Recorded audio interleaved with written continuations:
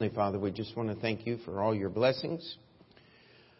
We want to thank you for your goodness to us, for answering prayers, for providing, Lord, for just working in our lives in ways that we can see. We thank you for healing and, Lord, just bringing people to church and, Lord, all the things that you do.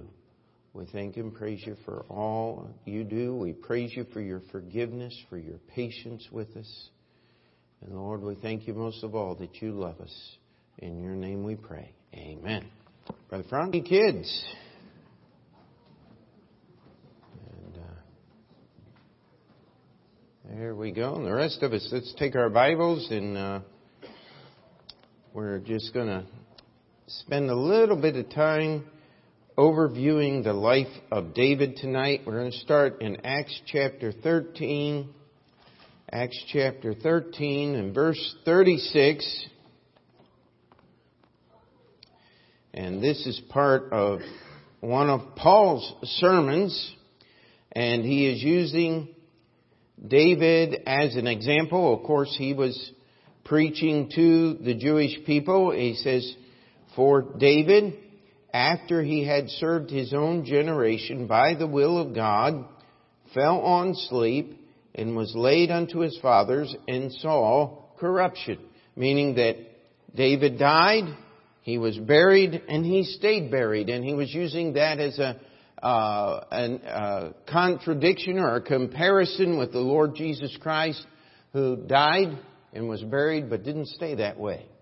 But yet, as we take the first part of this verse here, it says, for David, after that, after he had served his own generation by the will of God, fell on sleep or died.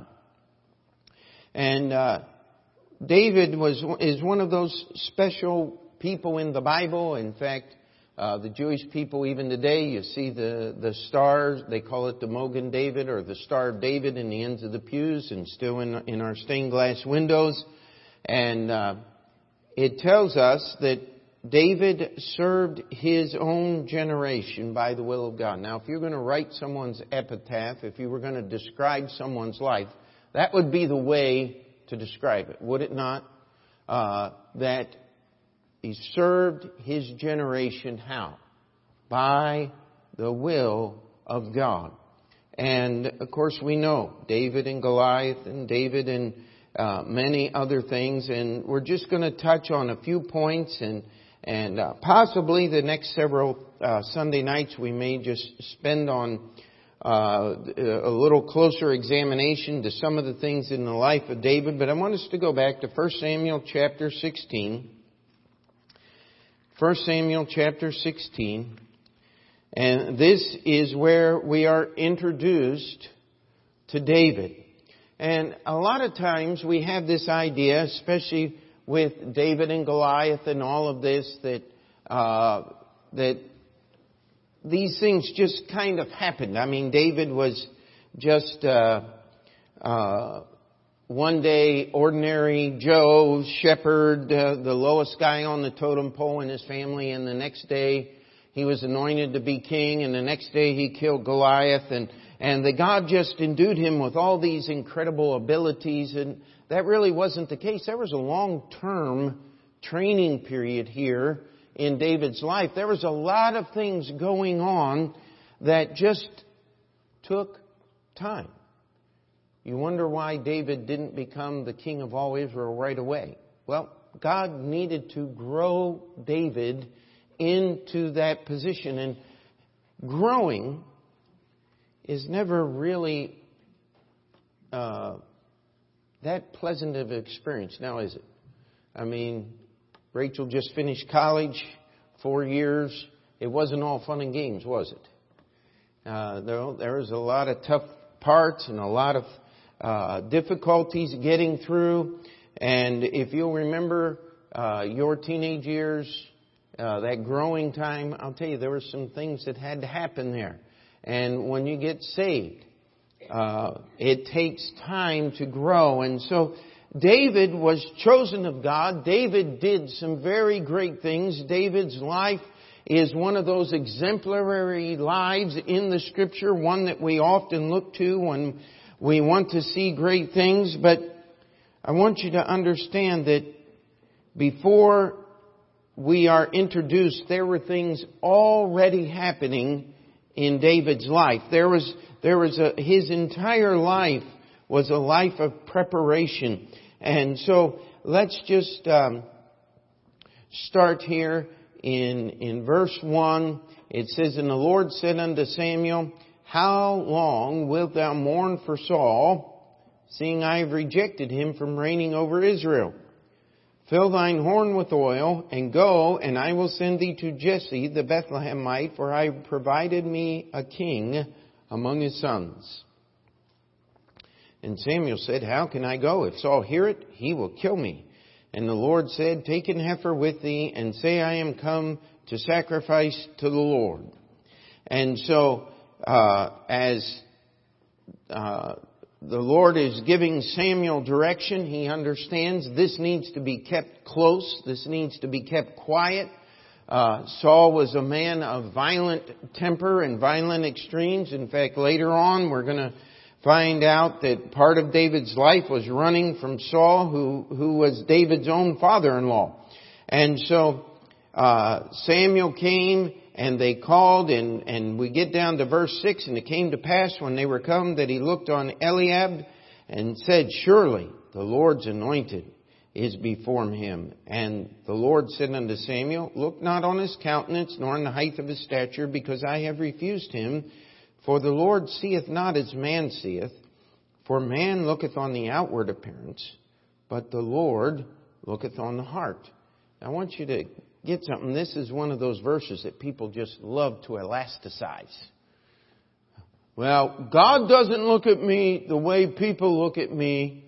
He sees my heart. Well, let me tell you something. That's not what God was saying here. You see, Eliab looked good. He looked very good. He looked exactly like the man that should have been Saul's successor. But I want you to understand something. David looked good too. If you're right on the inside, you're going to be right on the outside. You can't be. You can look good on the outside and be bad on the inside, but you can't be right on the inside and look bad on the outside. That is an American thing. We get that from John Wayne movies and from our soldiers and the Westerns, you know, the guy with the cigarette hanging out his mouth and 5 days growth and really gross looking, and yet he's a great whatever soldier, that kind of thing. That's not always the case. Some of our greatest soldiers in American history were clean living, clean spoken men. George Washington, for instance. Sergeant Alvin York, arguably the greatest hero in American military history.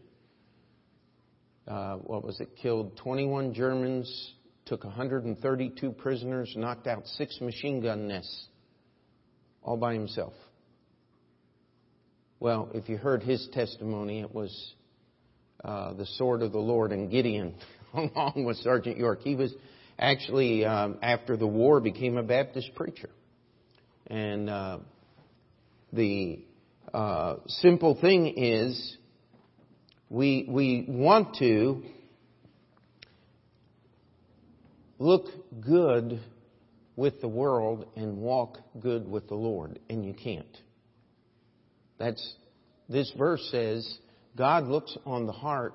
He wants the outside right. By the way, the outside is the only thing that man can judge.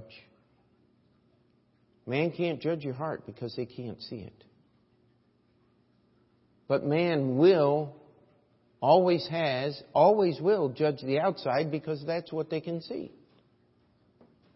You know, if you were trying to get someone to do some work for you, hire a contractor of some type, you're going to want someone that is orderly, someone that you can have confidence in, that you know is going to do the work and do it well. Amen? You're not going to hire somebody to fix your car that goes, wow, I've never worked on one of these for real. I mean, you just don't want that to happen now, do you? And if you go to see a doctor, do you want his hair all messed up and sloppy and smells like he hadn't been to the shower in 2 or 3 weeks? I mean, would you want that kind of doctor helping you? I know I'd want that kind of doctor helping himself first. I'll go find somebody that can take care of himself before I have him take care of me. How about you? And so we start with David here. I want you to understand that David was already obedient to the Lord. David was already walking with the Lord. It took a while. David was the least esteemed of all of his brethren. In fact, when Samuel called Jesse and his sons, they didn't even think to bring David in. Until David lined up all 7 of his sons. No, not you, not you, not you. And so you have the old prophet there, and imagine Samuel here as an ancient man, and the white hair and the flowing robes, and the last judge of Israel. And Saul had already been king probably 25 to 30 years at this point. And most of that time Samuel had spent mourning for Saul because God had rejected him being the king. But now David was old enough. And he's called all of Jesse's sons, and nobody really knows what's going on. It's kind of strange. And Samuel looks at him and said, "Don't you have another son?" Well, yeah, we've got the youngest, but he's taking care of the sheep. We didn't even... He says, "We're not going to start the sacrifice until you call him." And look at the description it gives him of David as we're introduced. Verse 12, "And he sent and brought him in. Now he was ruddy, and withal of a beautiful countenance, and goodly to look to. And the Lord said, Arise, anoint him, for this is he." And I just love the picture painted here. "Then Samuel took the horn of oil and anointed him in the midst of his brethren. And the Spirit of the Lord came upon David from that day forward. So Samuel rose up and went to Ramah." Now you have to remember a few things. This was to be kept quiet. So here you have David's big brothers in a circle facing out. And the only ones that are on the inside is Samuel and David. And Samuel reaches into that robe and pours a horn of oil out of there and breaks it with his fingers and pours it over David's head and says, "God has anointed you to be the next king of Israel." I don't believe any of his brothers heard what Samuel said to David. Because if they had, their attitude would have been totally different when we get to chapter 17. Do you think his oldest brother would have said, "What are you doing down here? You think you're going to win the war?" if his brother knew that David was supposed to be the next king? No, he would have been promoting his little brother. Nobody knew. This was a secret thing. You know, this is one of the reasons why I reject a lot of these conspiracies that are out there. Number one, too many people have to know what's going on to make it happen. And nobody told about it, so it doesn't hold up to truth. But the other thing is, nobody accepting for God working in their lives is given a position of power and authority and keeps their mouth shut. I mean, when you go to work, if you have someone that gets promoted even to the next level, what's the first thing they do? They trumpet it all over the office now, don't they? You have... God is the only one that controls that in human nature. David had to keep his mouth shut. He never said a word. He's going to go finish growing up through his teenage years. He's going to be made the captain over the host of Israel. And then he's going to be demoted to the lowest captain's position. And then he's going to turn fugitive, running from his father-in-law Saul for years until Saul is killed in battle, and then finally David is going to be 7 years in Hebron. Then he's going to be anointed king. That's an awful long time, my friend. And how many of you remember what happened after Absalom rebelled against David and David finally went back into Jerusalem after the whole battle was over? He says, "Do I not know this day that I am anointed king over Israel?"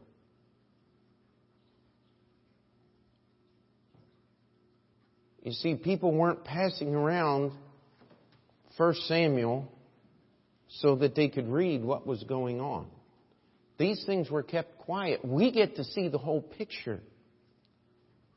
But the nation of Israel didn't know what was going on. They didn't know that Samuel had anointed David to be king until the history had been written.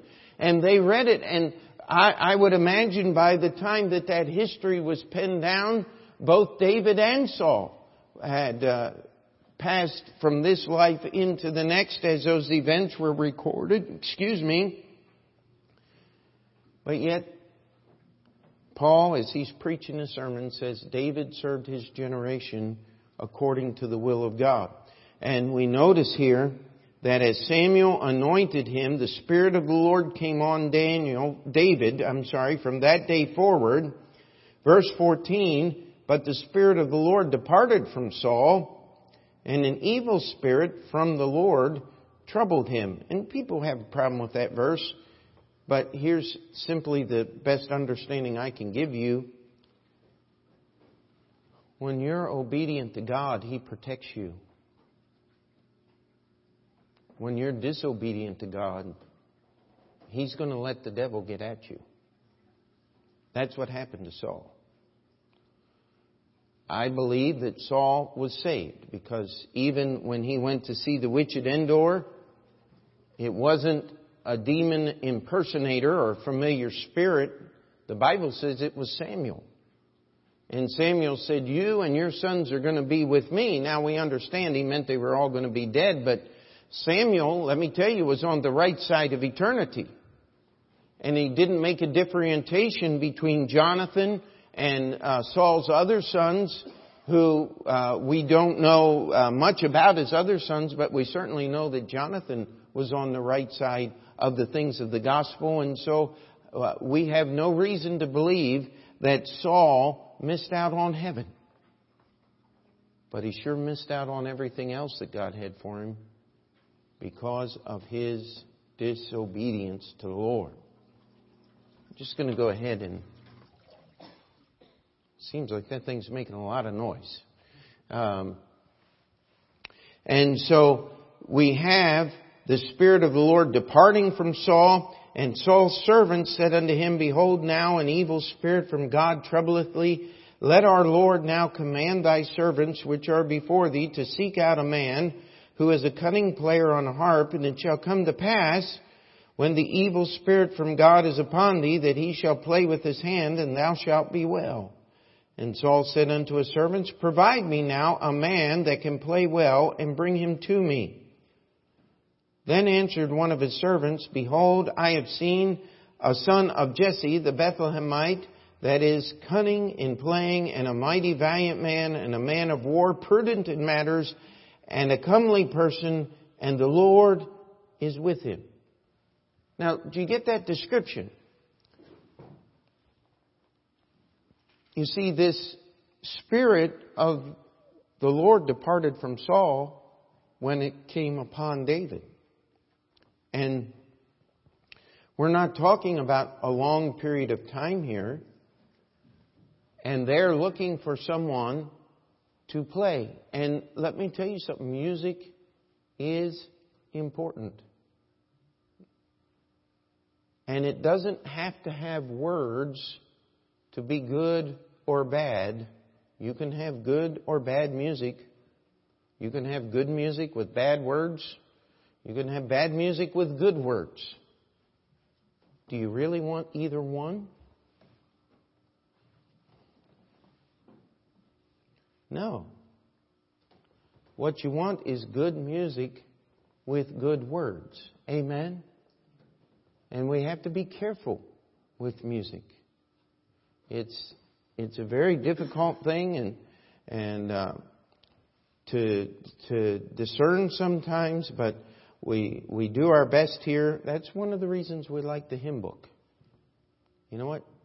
You're pretty safe, but there's even some songs in the hymn book that I don't truly appreciate.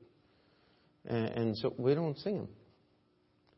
And some of the songs, it's guilt by association. You know, the song One Day at a Time is not a terrible song, but every filthy country singer that's ever walked the face of the earth sung that song. And it just bothers me. That's why I don't like to sing it in church. And the words aren't that great either. There's just a lot of good, solid music out there that we can use. And David already, here's the cunning playing, a mighty valiant man, a man of war, prudent in matters, and a comely person, and the Lord is with him. What a description. And I want to challenge you that you don't become a cunning player in a week or a year. You know, someone once said, you know, the problem, it was someone from a foreign country said, problem with you Americans, you think 3 chords and a capo makes a guitar player. And if you know what I'm talking about with the guitar, anybody can learn 3 basic chords, and then you just run that little unit called a capo up and down the neck of the guitar, and you can play in any key. That's not skill. It takes years. It takes a lifetime of devotion to really master a musical instrument. And so here we have David, late teens,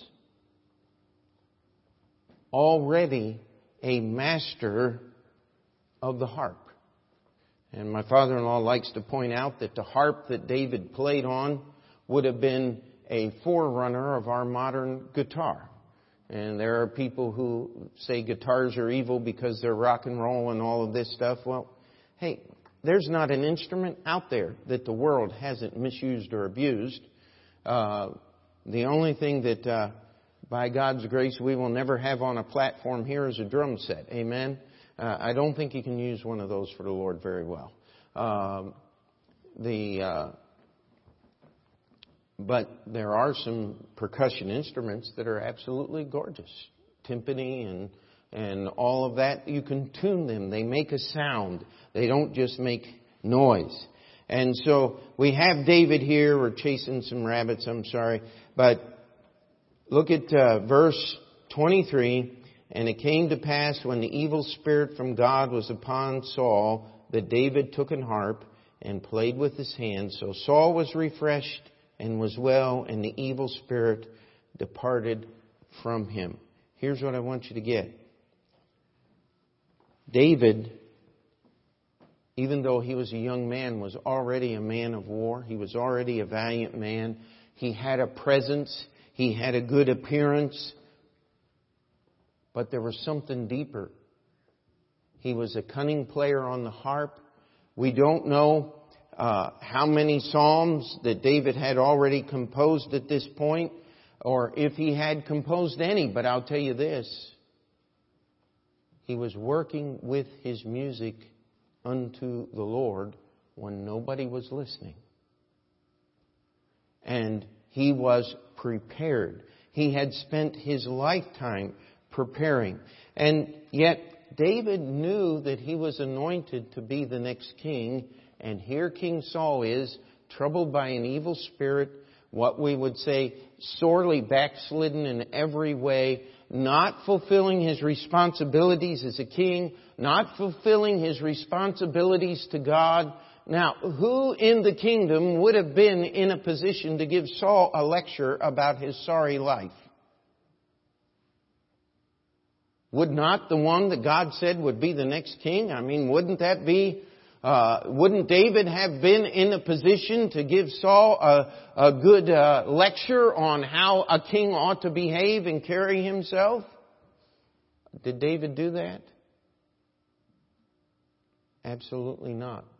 he respected the king in spite of the fact the king didn't deserve any respect.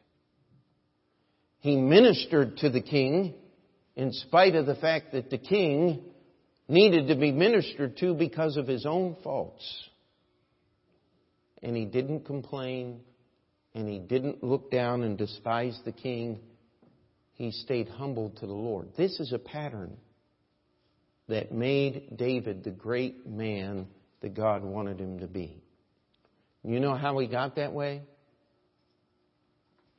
You know what? There's not a lot of pride generated in the sheep enjoying your harp playing. Amen? There wasn't a lot of people to praise David. In fact, he had 7 older brothers to push him down a little bit. You know, that's part of the problem of being the little brother. Is you always get pushed down just a little bit. And older brothers need to be careful for younger brothers. Amen? And we need to watch these things. And David did. We know, and we're going to skip over some of the real important stories because we know them so well, and I don't want to take a lot of time, but we know what happened with David and Goliath. The king wouldn't fight the giant. Now, who should have fought the giant? Saul. He was the tallest man in the nation of Israel. He was still 2.5 feet shorter than Goliath, but he was the tallest one they had. He was the king. He should have been out there. But he couldn't, because he had stopped serving the Lord. That's why Saul couldn't fight Goliath. That's why David could fight Goliath. But David's heart was centered on the Lord instead of on Saul. Amen? And that's something for you and I to remember even in this day and time when our leadership is so poor compared to the Scriptures. Let's just keep doing right according to the Scriptures. Amen? And pray for them. And David had, we spent time a while back on this. David had killed a lion and a bear while keeping the sheep. Why did he do such things? Was David out looking for exploits to be great? No. David was just trying to do his job. And that's what Goliath was all about. You see, David's job was to bring glory to the Lord. That meant being a good shepherd, protecting the sheep. That meant when no one else would fight and protect the nation of Israel, that David would fight and protect the nation of Israel. And David, as the leader of the armies of Israel and as later the king, had many opportunities to put himself into harm's way in his service for the Lord. And David was a leader, and God used him as a king to build the nation of Israel. You know, one of the greatest dangers that we face when God blesses us and gives us things is there's always the opportunity to serve ourselves a little bit. How many of you remember the story of Nabal? Does anybody remember that story? Nabal was one of the men that David and his band of men had protected, and Nabal railed on them, and David said, I'm going to deal with Nabal. He's returned me evil for good. And it was Nabal's wife that kept him from avenging himself at his own hand. And David passed that test. He had several opportunities to kill Saul. That would have made things easy for the next king, right? No. It would have made it 10 times more difficult. You never get ahead by trying to fulfill God's will your way. You see, David served his generation by the will of God. That meant part of his service was serving and catering to Saul in spite of his backslidden state and his sins against God. The only time that David served himself was with the issue of Bathsheba. and it brought great respite and reproach upon his family, brought God's judgment on his family. In 1 Kings chapter 15 it says, because David did that which was right in the eyes of the Lord and turned not aside from anything that he commanded him all the days of his life, save only in the matter of Uriah the Hittite. That's David's testimony. Now, David had God's judgment in his life on several times. How many of you remember when David tried to bring the Ark of the Covenant into the city of Jerusalem? And Uzzah and the other guy put it on a cart. Where had they got the idea to take the Ark of God on a cart? Well, that's what the Philistines had done, to return it to Israel. David did not know because he hadn't read the Bible. And when the oxen got to the threshing floor, they stumbled on the smooth threshing floor.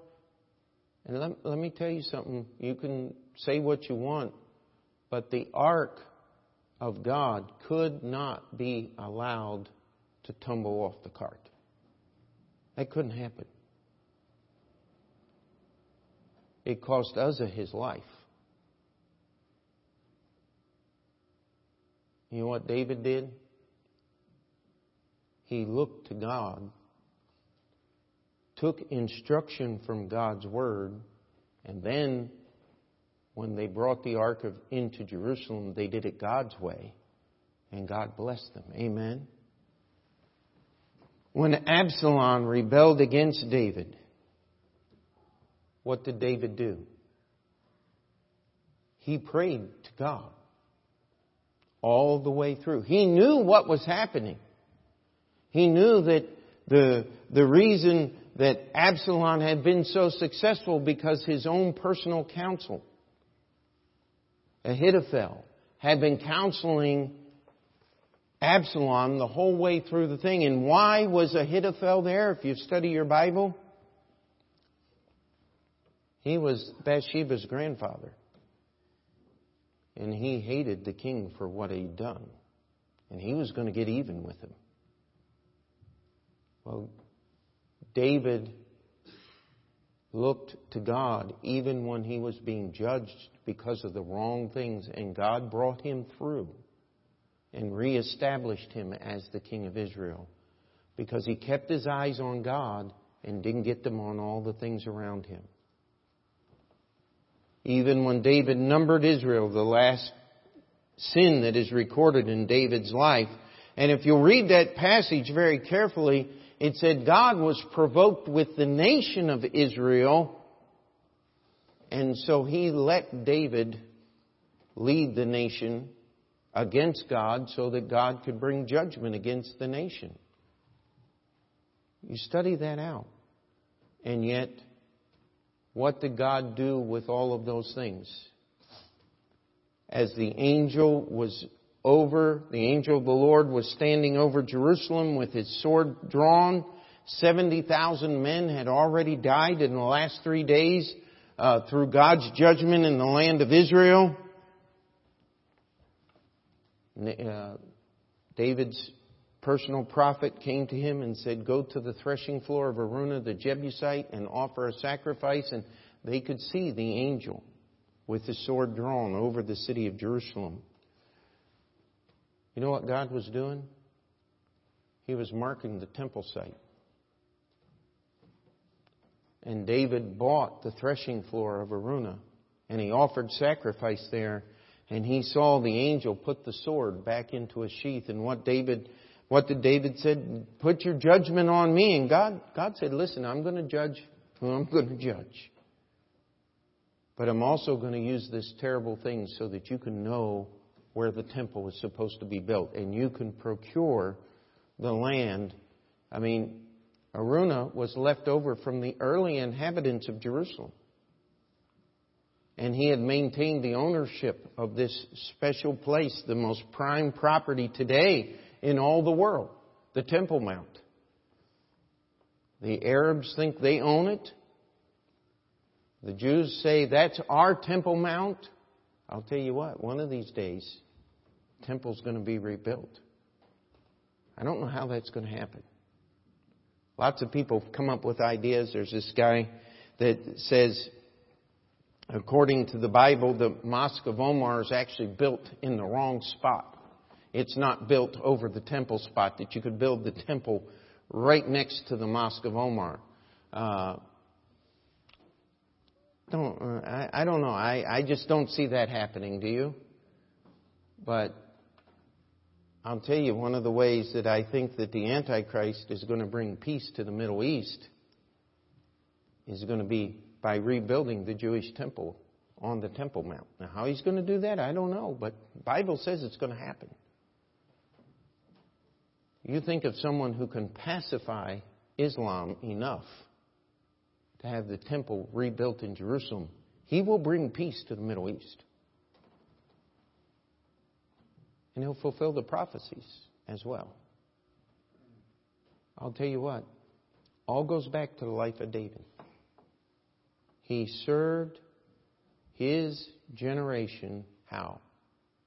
By the will of God. And the challenge tonight simply as we look at this overview of David's entire life, David had his share of failures. David endured the judgment of God for things that he had done wrong. But David always kept his eyes on the Lord. And what I'd like for us to examine just in the next few minutes is, what is God's will for your life? How does He want you to serve your generation according to the will of God? You see, the Lord has things for each of us to do. Praise God. Chances are you won't be facing Goliath. David already did that. Amen?